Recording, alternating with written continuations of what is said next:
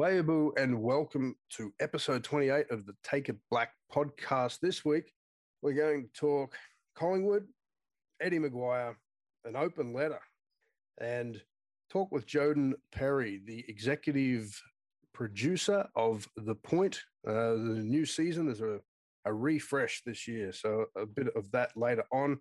But first up, I have got author, writer, columnist Paul Daly, lifetime Collingwood member, supporter.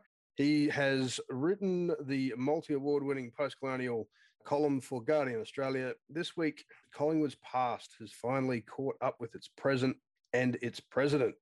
Now, this is the third time this week that Paul and I have had a tilt at this conversation. Each time we do it, we get gazumped with another element or aspect of the Collingwood train wreck. Paul, thanks for joining Take It Black. Good to be with you, Jack. What did you make of the press conference yesterday, 4:00, Eddie McGuire? Look, it was a lot about Eddie and his victimhood, I thought, stating the obvious, really, that the pressure that the Barbs had become too much for him. Fair enough. He was under a lot of pressure. But there's a question of really why this all happened. And we go back to the... No, that's right. He came out and said he was a lightning rod for vitriol. I found it interesting that, it was an emotional press conference or announcement or whatever for him. His voice was cracking at the start. He got really strong, and then all at the right moments, he shed a tear or his voice cracked. I think it was a really heavily produced announcement, if that makes sense. Did you get that impression? Look, I certainly got the impression that he did not want a repeat of his press conference from a week earlier, where he said it was a proud and historic day for Collingwood when the Do Better report slamming racism in the club came out. Yeah, I think he'd obviously worked on it a bit more. He wasn't going to wing it. He was very conscious to put out there his record, his legacy. I still think, it'd be really good to have an apology to Heredia, Lumumba, and at least there was some sort of apology there yesterday. We're approaching February 13, the anniversary of the national apology. He echoed the exact same words. For that, we are sorry. I think that was a very well-crafted element to the performance yesterday. Yeah, well-crafted and welcome, you've got to say, given what, everything that's been going on. But I still think we need to look at why we are where we are, and that is the Do Better report and all of the pressure that put on him for not only of his mishandling of the issues inherent in it, going way back, but mishandling the acceptance of the report and its public airing, Yeah. Well, yesterday we seen an open letter publicly released that had been circulating overnight. Yesterday, it went up or was sent out, garnered a lot of interest, had some pretty prominent and notable names who were signatories to the open letter, people like Professor Gary Foley, Lydia Thorpe, Green Senator Lydia Thorpe was a signatory. There was a whole heap. Barbara McGrady, Birchie, I believe you were on it, Paul, as was I. But over 100, I think, by the time that it really gathered momentum. And it was only a matter of hours between those reports on the letter and Eddie announcing the presser for 4:00 and making that announcement. Look, I think that petition was really interesting and really, really powerful because it went to the money. It went to the sponsors and called on them to think about what they were doing by association. Now, Collingwood is a leviathan. It's a huge club, hugely successful. It has big corporate sponsors, not least Nike and Emirates. And when the club name starts to fall into disrepute, sponsors start to worry. And no one is kind of more conscious of that than Eddie, who's, to his enormous credit, did great things financially for the club, including booking these sponsors, which is no small deal. But when they start, whether they're making noises or not, when the pressure comes on, when the torch fires, Yeah, that is an untoward pressure, and I think that's probably what did it. But we won't really know. I mean, well, he said him sticking around was unfair and untenable. Yes, well, it was that last Monday. Yeah, look, I think it's been that for a while. I think it's really, let's go back to 2013 and the Adam Goodes incident, and his words about King Kong. Yeah, he was lucky to escape the ignominy of that, but he toughed it out, But many thought he could have and should have gone then. Last year, when the business about Heredia was aired again, that was another point at which it became untenable. And I think it's been untenable ever since then. Yep. And he may or may not think that, I don't know. But certainly now his departure creates an opportunity to really kind of participate in the type of introspection that report recommends. Yep. Now, just his departure, let's look at that for a moment. I've been made aware of the fact that Eddie is likely just to step aside but still retain a seat on the board. But listening to the press conference this morning, first opportunity I had, it sounded as though it was effective immediately and he was stepping away completely. But there's still some uncertainty around that whole situation. How do you see it unfolding? I think there needs to be some transparency in terms of what happens next, in terms of the presidency and the vacant board membership and the membership more generally of the board. I mean, as Barry Cassidy pointed out, Barry's a long-standing Pies supporter, and he's pointed out how difficult that has been due to all the racism that, we all knew existed before it was identified in this report.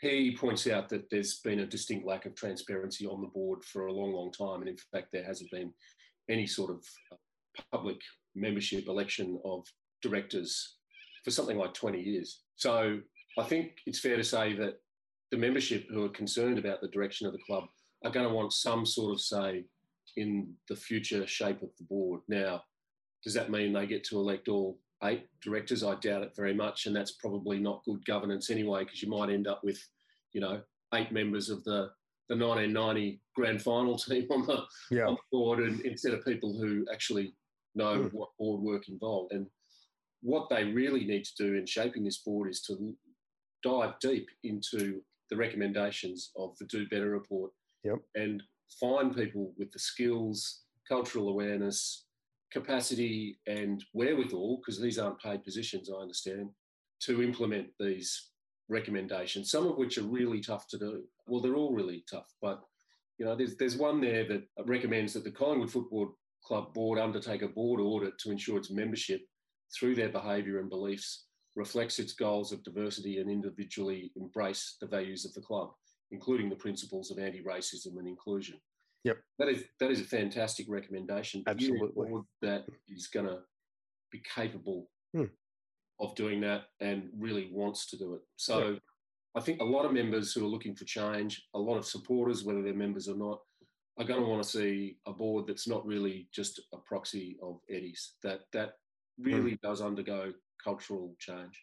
Yeah, and I think if you look across to the example set by clubs within the English Premier League, particularly since the most recent Black Lives Matter uprising around the globe, there are demonstrations week to week of anti-racism type sentiment. And that's something that we just haven't seen taken up either last year, since whenever it was, June 6th, or, before that, even though there have been really a lot of amplified calls for Collingwood to address these issues, and things that have been happening even in the recent past since 2013.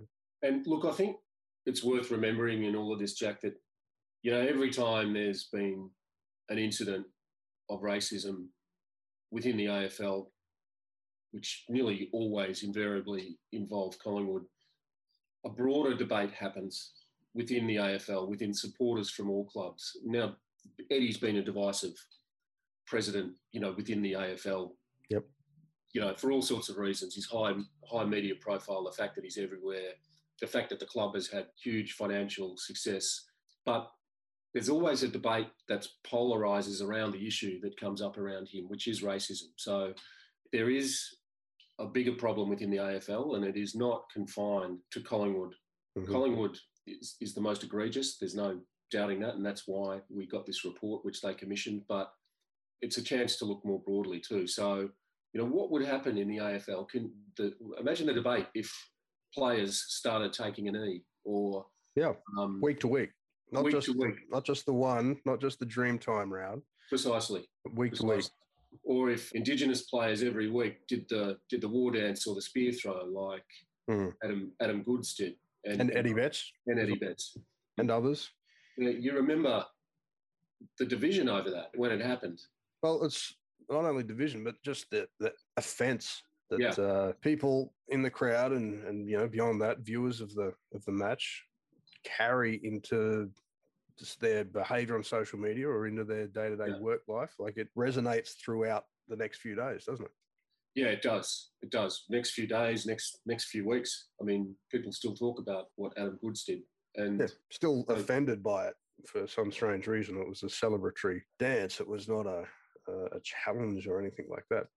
So, there is an issue with institutional racism more broadly. And, the booing of Adam Goodes was a real phenomenon that, I don't know that anyone's really come to terms with or understood quite how it began and the kind of feverishness it took on. Mm-hmm. Remember at the time, everyone was saying that he brought it upon himself.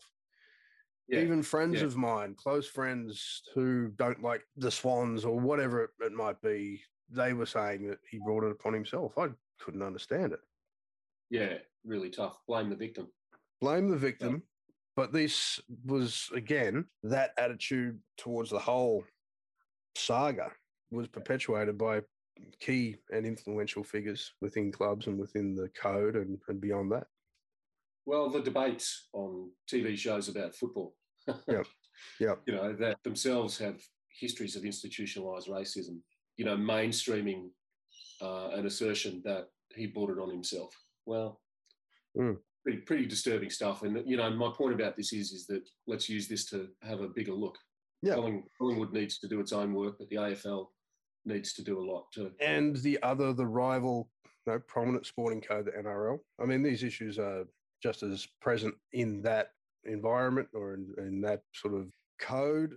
Josh Adokar, for example, you see the same sorts of things levelled at him purely because he is outspoken, proud, and has achieved a level of success and prominence. But you look at some of the comments around, on social media and stuff around him week to week when the season's in or when his name's in the news because of contracts or, whatever it might be. And the same sorts of things are being levelled at him as what we've seen levelled against Lumumba, levelled against Goodes, levelled against a whole heap of people. So more broadly, it's a reflection of our society than culture usually is. That's right. And I think that's what's captured the attention of people that aren't necessarily interested in footy or aren't fans or interested in the internal workings of Collingwood Football Club. This is why this story has really, gained the momentum that it has and has premiers commenting and throwing support behind Eddie, which, I mean, bad call from Victorian Premier Dan Andrews there that he walked out and lent his support to Eddie Maguire, and within an hour, Eddie it exposed him as that support, really. So as Luke Pearson said, he honey potted him into the whole racism discussion. Yeah. Well, I mean, that's a reflection of power and its tentacles, and the power of Collingwood, but the power of Eddie Maguire too, and his connections. But that said, I think, there are other politicians who wouldn't have lent their support to Eddie, and there are some who would have privately been saying he should go. I mean, I found really interesting Ken Wyatt's support for him. I could read it no other way but a vote of support last week by saying he should stay and learn from the report. I found that odd, I've got to say. Yeah. Well, let's go past that. Let's not try to interpret what Ken Wyatt's comments and direction seek to achieve. This morning on ABC Breakfast Television, I just happened to catch the end of an interview between PK and Barry Cassidy standing in front of the Holden Centre there, Collingwood's home or new home away from Vicky Park. I thought I heard Barry say that he was going to have a run at getting on the board. Did he say that this morning? Yeah. Look, I thought I heard that. I haven't seen it elsewhere. That would not surprise me if it was the case. I don't think Barry would see himself as a chairman, as a president, but I think he would very much like to be on the board. And well, whether he'd like to be or not, I think he'd make a pretty valuable contribution. So he would. I would hope he'd put his hand up. He's very good. He's a high profile guy. He understands media. He loves the club. He's been mindful of where it's gone wrong over many, many years, as he's written. He's found it very difficult to stick with them, but he has as a member. Yep. And he understands these issues of race very well. Talking of sticking with them, and just to wind up, we're both Collingwood supporters, you and I. You've been one since you came out, really. Are you going to hit and stick? Are you sticking with them? Yeah, I kind of decided that maybe the best way to bring some change is to stick with them. I love watching them play. I think there's a great player group there these days who were vocal, mind you, about the need for change and apologising to people who've been hurt by the systemic racism at the club. I'd love to see more Indigenous players on the list, and I think probably seeing the leadership would too. Yeah, well, they got no players this year, have they? Since No. Travis Varco hung up the boots last season. No, I'm just guessing that's what they like. But, a club that is diverse reflects that in the player list, right? Yeah, that's right. But, yeah, I'll stick with them, and I'd like to kind of use what voice I have outside the club to agitate for the right sort of change. And I think if I'm a member, I've got a better chance of doing that too for whatever my membership is worth within the club. Well, that's right. And side by side, mate, I'll be there with you. Good on you, Jack. Thanks, Paul. Up next, we're going to talk with Joden Perry about what is in store for 2021 season of The Point.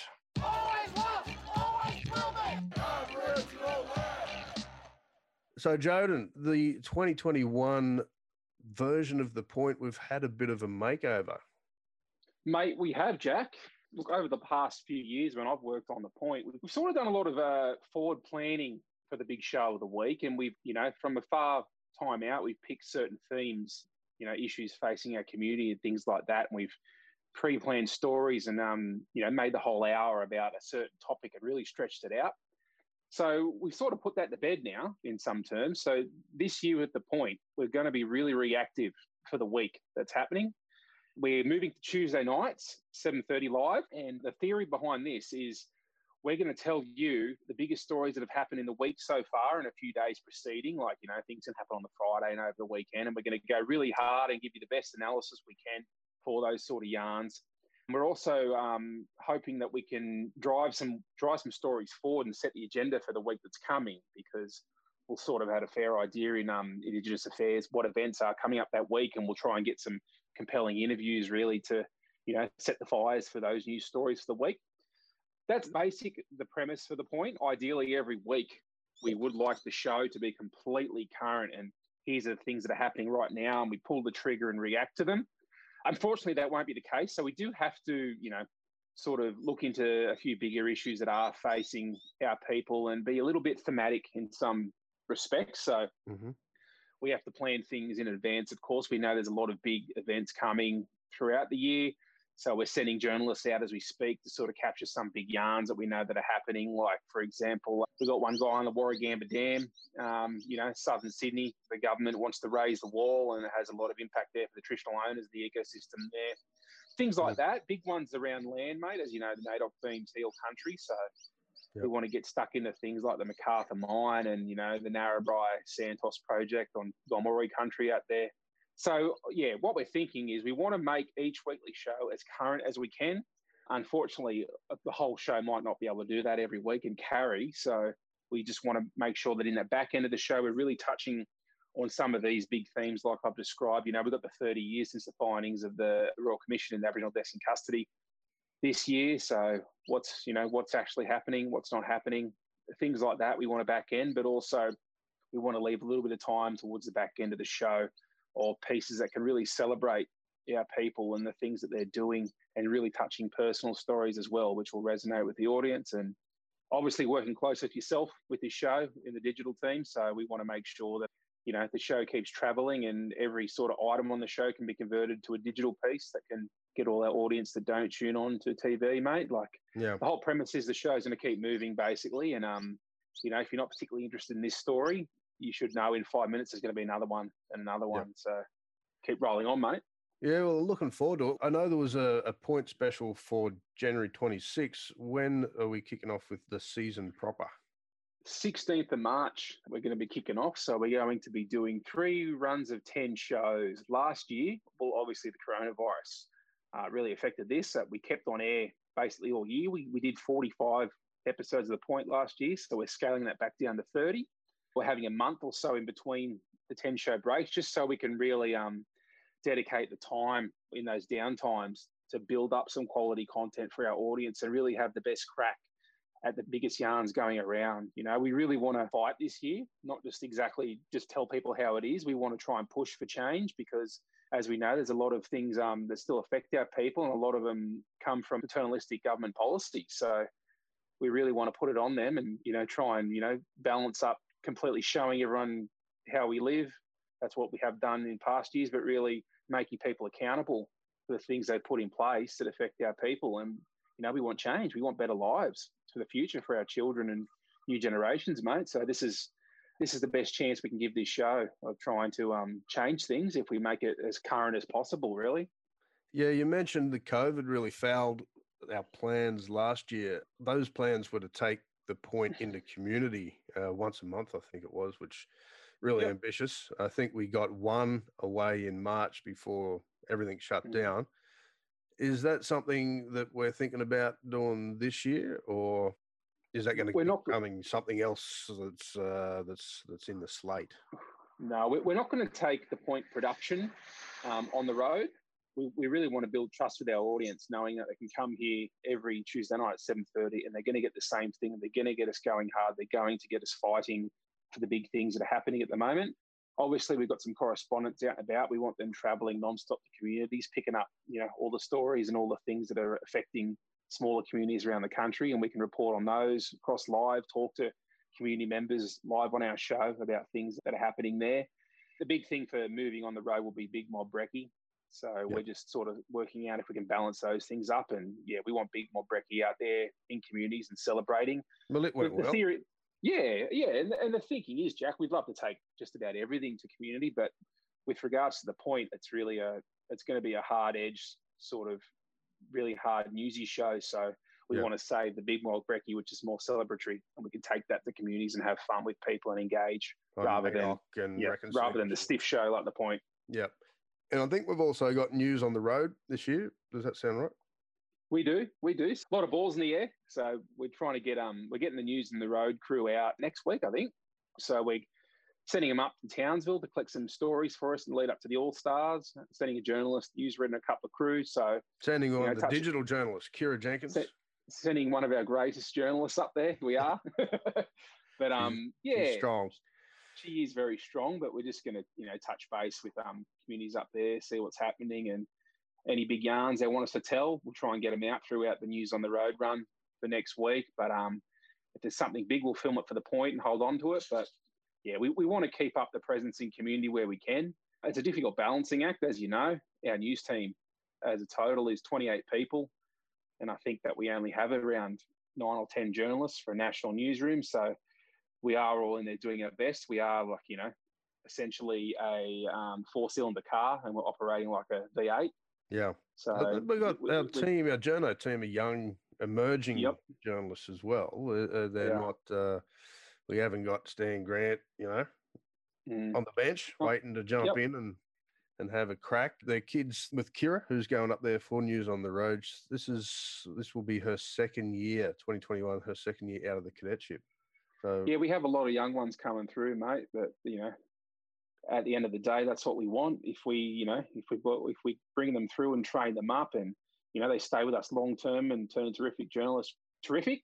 if they go elsewhere, it's also great, mate. We want black journalists out there everywhere in the media landscape. That's what we need. But we got a good mix, mate. We've got some experience in there too. We've got a really strong editorial team, and hopefully we can just keep guiding them and helping them out with their journalism and, really, really cracking hard at these stories that need to be told. That's right. And just for NITV fans, what's happening? Can you give us any inside skinny on whether you're going to be fronting up for the Dot this year? I think so. I'm not necessarily sure what's happening with it. I think it might be moving to Wednesday night because the Point has now taken the Tuesday slot. And the reason being for that is because the Point is now embedded in the SBS News and Current Affairs lineup. That's a first for the Point and NITV. It's the simulcast opportunity? Yeah, it's one of the most significant things for bringing our content to a really wider audience outside of just our channel. So we'll be doing the exact same show. The editorial won't be changing in any way. Do we get a run on SBS, do we? We do. Yeah. So what will happen is we'll get a run on SBS main channel Tuesday night, I think a bit later in the night, maybe about 11 o'clock. But we will also get a pointer in World News at around 7 o'clock or later in the bulletin that will say coming up next on NITV, and we'll give them a preview in that high rating bulletin and push to the Point. So there's a lot of big things with the marketing team that they're doing for us this year, and it's really the best chance we have for the Point to succeed. So we just got to make sure that we're filling it up with the stories that the community need to know, the stories that the community want us to fight for, and we need to keep pushing for change because this is the best platform we have for the Point. Yep. And then the Dot goes, the Wednesday? I think it's Wednesday, mate. I like, being the host of it, I sort of just get told when everything's locked off and go from there. So I imagine the executive producer and the production team are sorting things and editorial and whatnot, because it'll have to change editorial, I'd say, if it's moving from a Tuesday to Wednesday. You probably can't talk too much about the last round by then, but I'm available. You're waiting for the phone call. Yeah. Wait for the phone call. It'll come eventually, but never mind. I'm busy enough as it is at the moment. Now, another interesting thing just before we wind up is that we had a crack on the Thursday for the Point last year. We've seen Q&A, ABC's Q&A, shift from its hot Monday night slot, which it's been in forever. They've gone to later in the week. They've gone to the Thursday night up against the two codes of footy. What's going on with that? What do you make of that? Mate, I've got no idea, to tell you the truth. I mean, they've probably got the metrics and everything in front of them, but it's going to be a tough sell. We moved the Point from Wednesday, which we thought was failing, to a Thursday, and it bombed even harder. So I'm not sure what the audience sentiment is, but my thinking for moving the Point up close to the front of the week is that people want their current affairs and their big news hit earlier in the week. By Thursday, the footy's coming, the weekend's coming. You want to start thinking about relaxing, and I wouldn't be too keen on too much current affairs on a Thursday night. But I'm not the ABC audience, so we'll right. See how they go. I mean, it's a proven formula. Up front of the week, you go the heavy news, and later you go softer. So maybe Quanda's going to turn into a variety show. Could. I mean, some cynics would say that it already is. Yeah, mate, well, to tell you the truth, I don't really know because I don't watch it. Yeah, give that the skip. Tune into the Point, though. Much better show. Yeah, well, we're giving it the best chance we can, mate. I think we've done a great job over the past 2 years. It's just the format and the same sort of stories we've been telling every sort of year. We need to change it up. We need to tell everyone the stories that are happening right now and really have a good crack at them. So it should be good, mate. Always will be. Well, thank you for joining us for the second episode of Take It Black for 2021. Remember to subscribe using your favorite podcast listening app. Throw us a follow on Twitter at Take It Black Podcast. Join in the conversation with the hashtag Take It Black. And remember, until next time, to always take it black. Always will be. Always will be. Always will.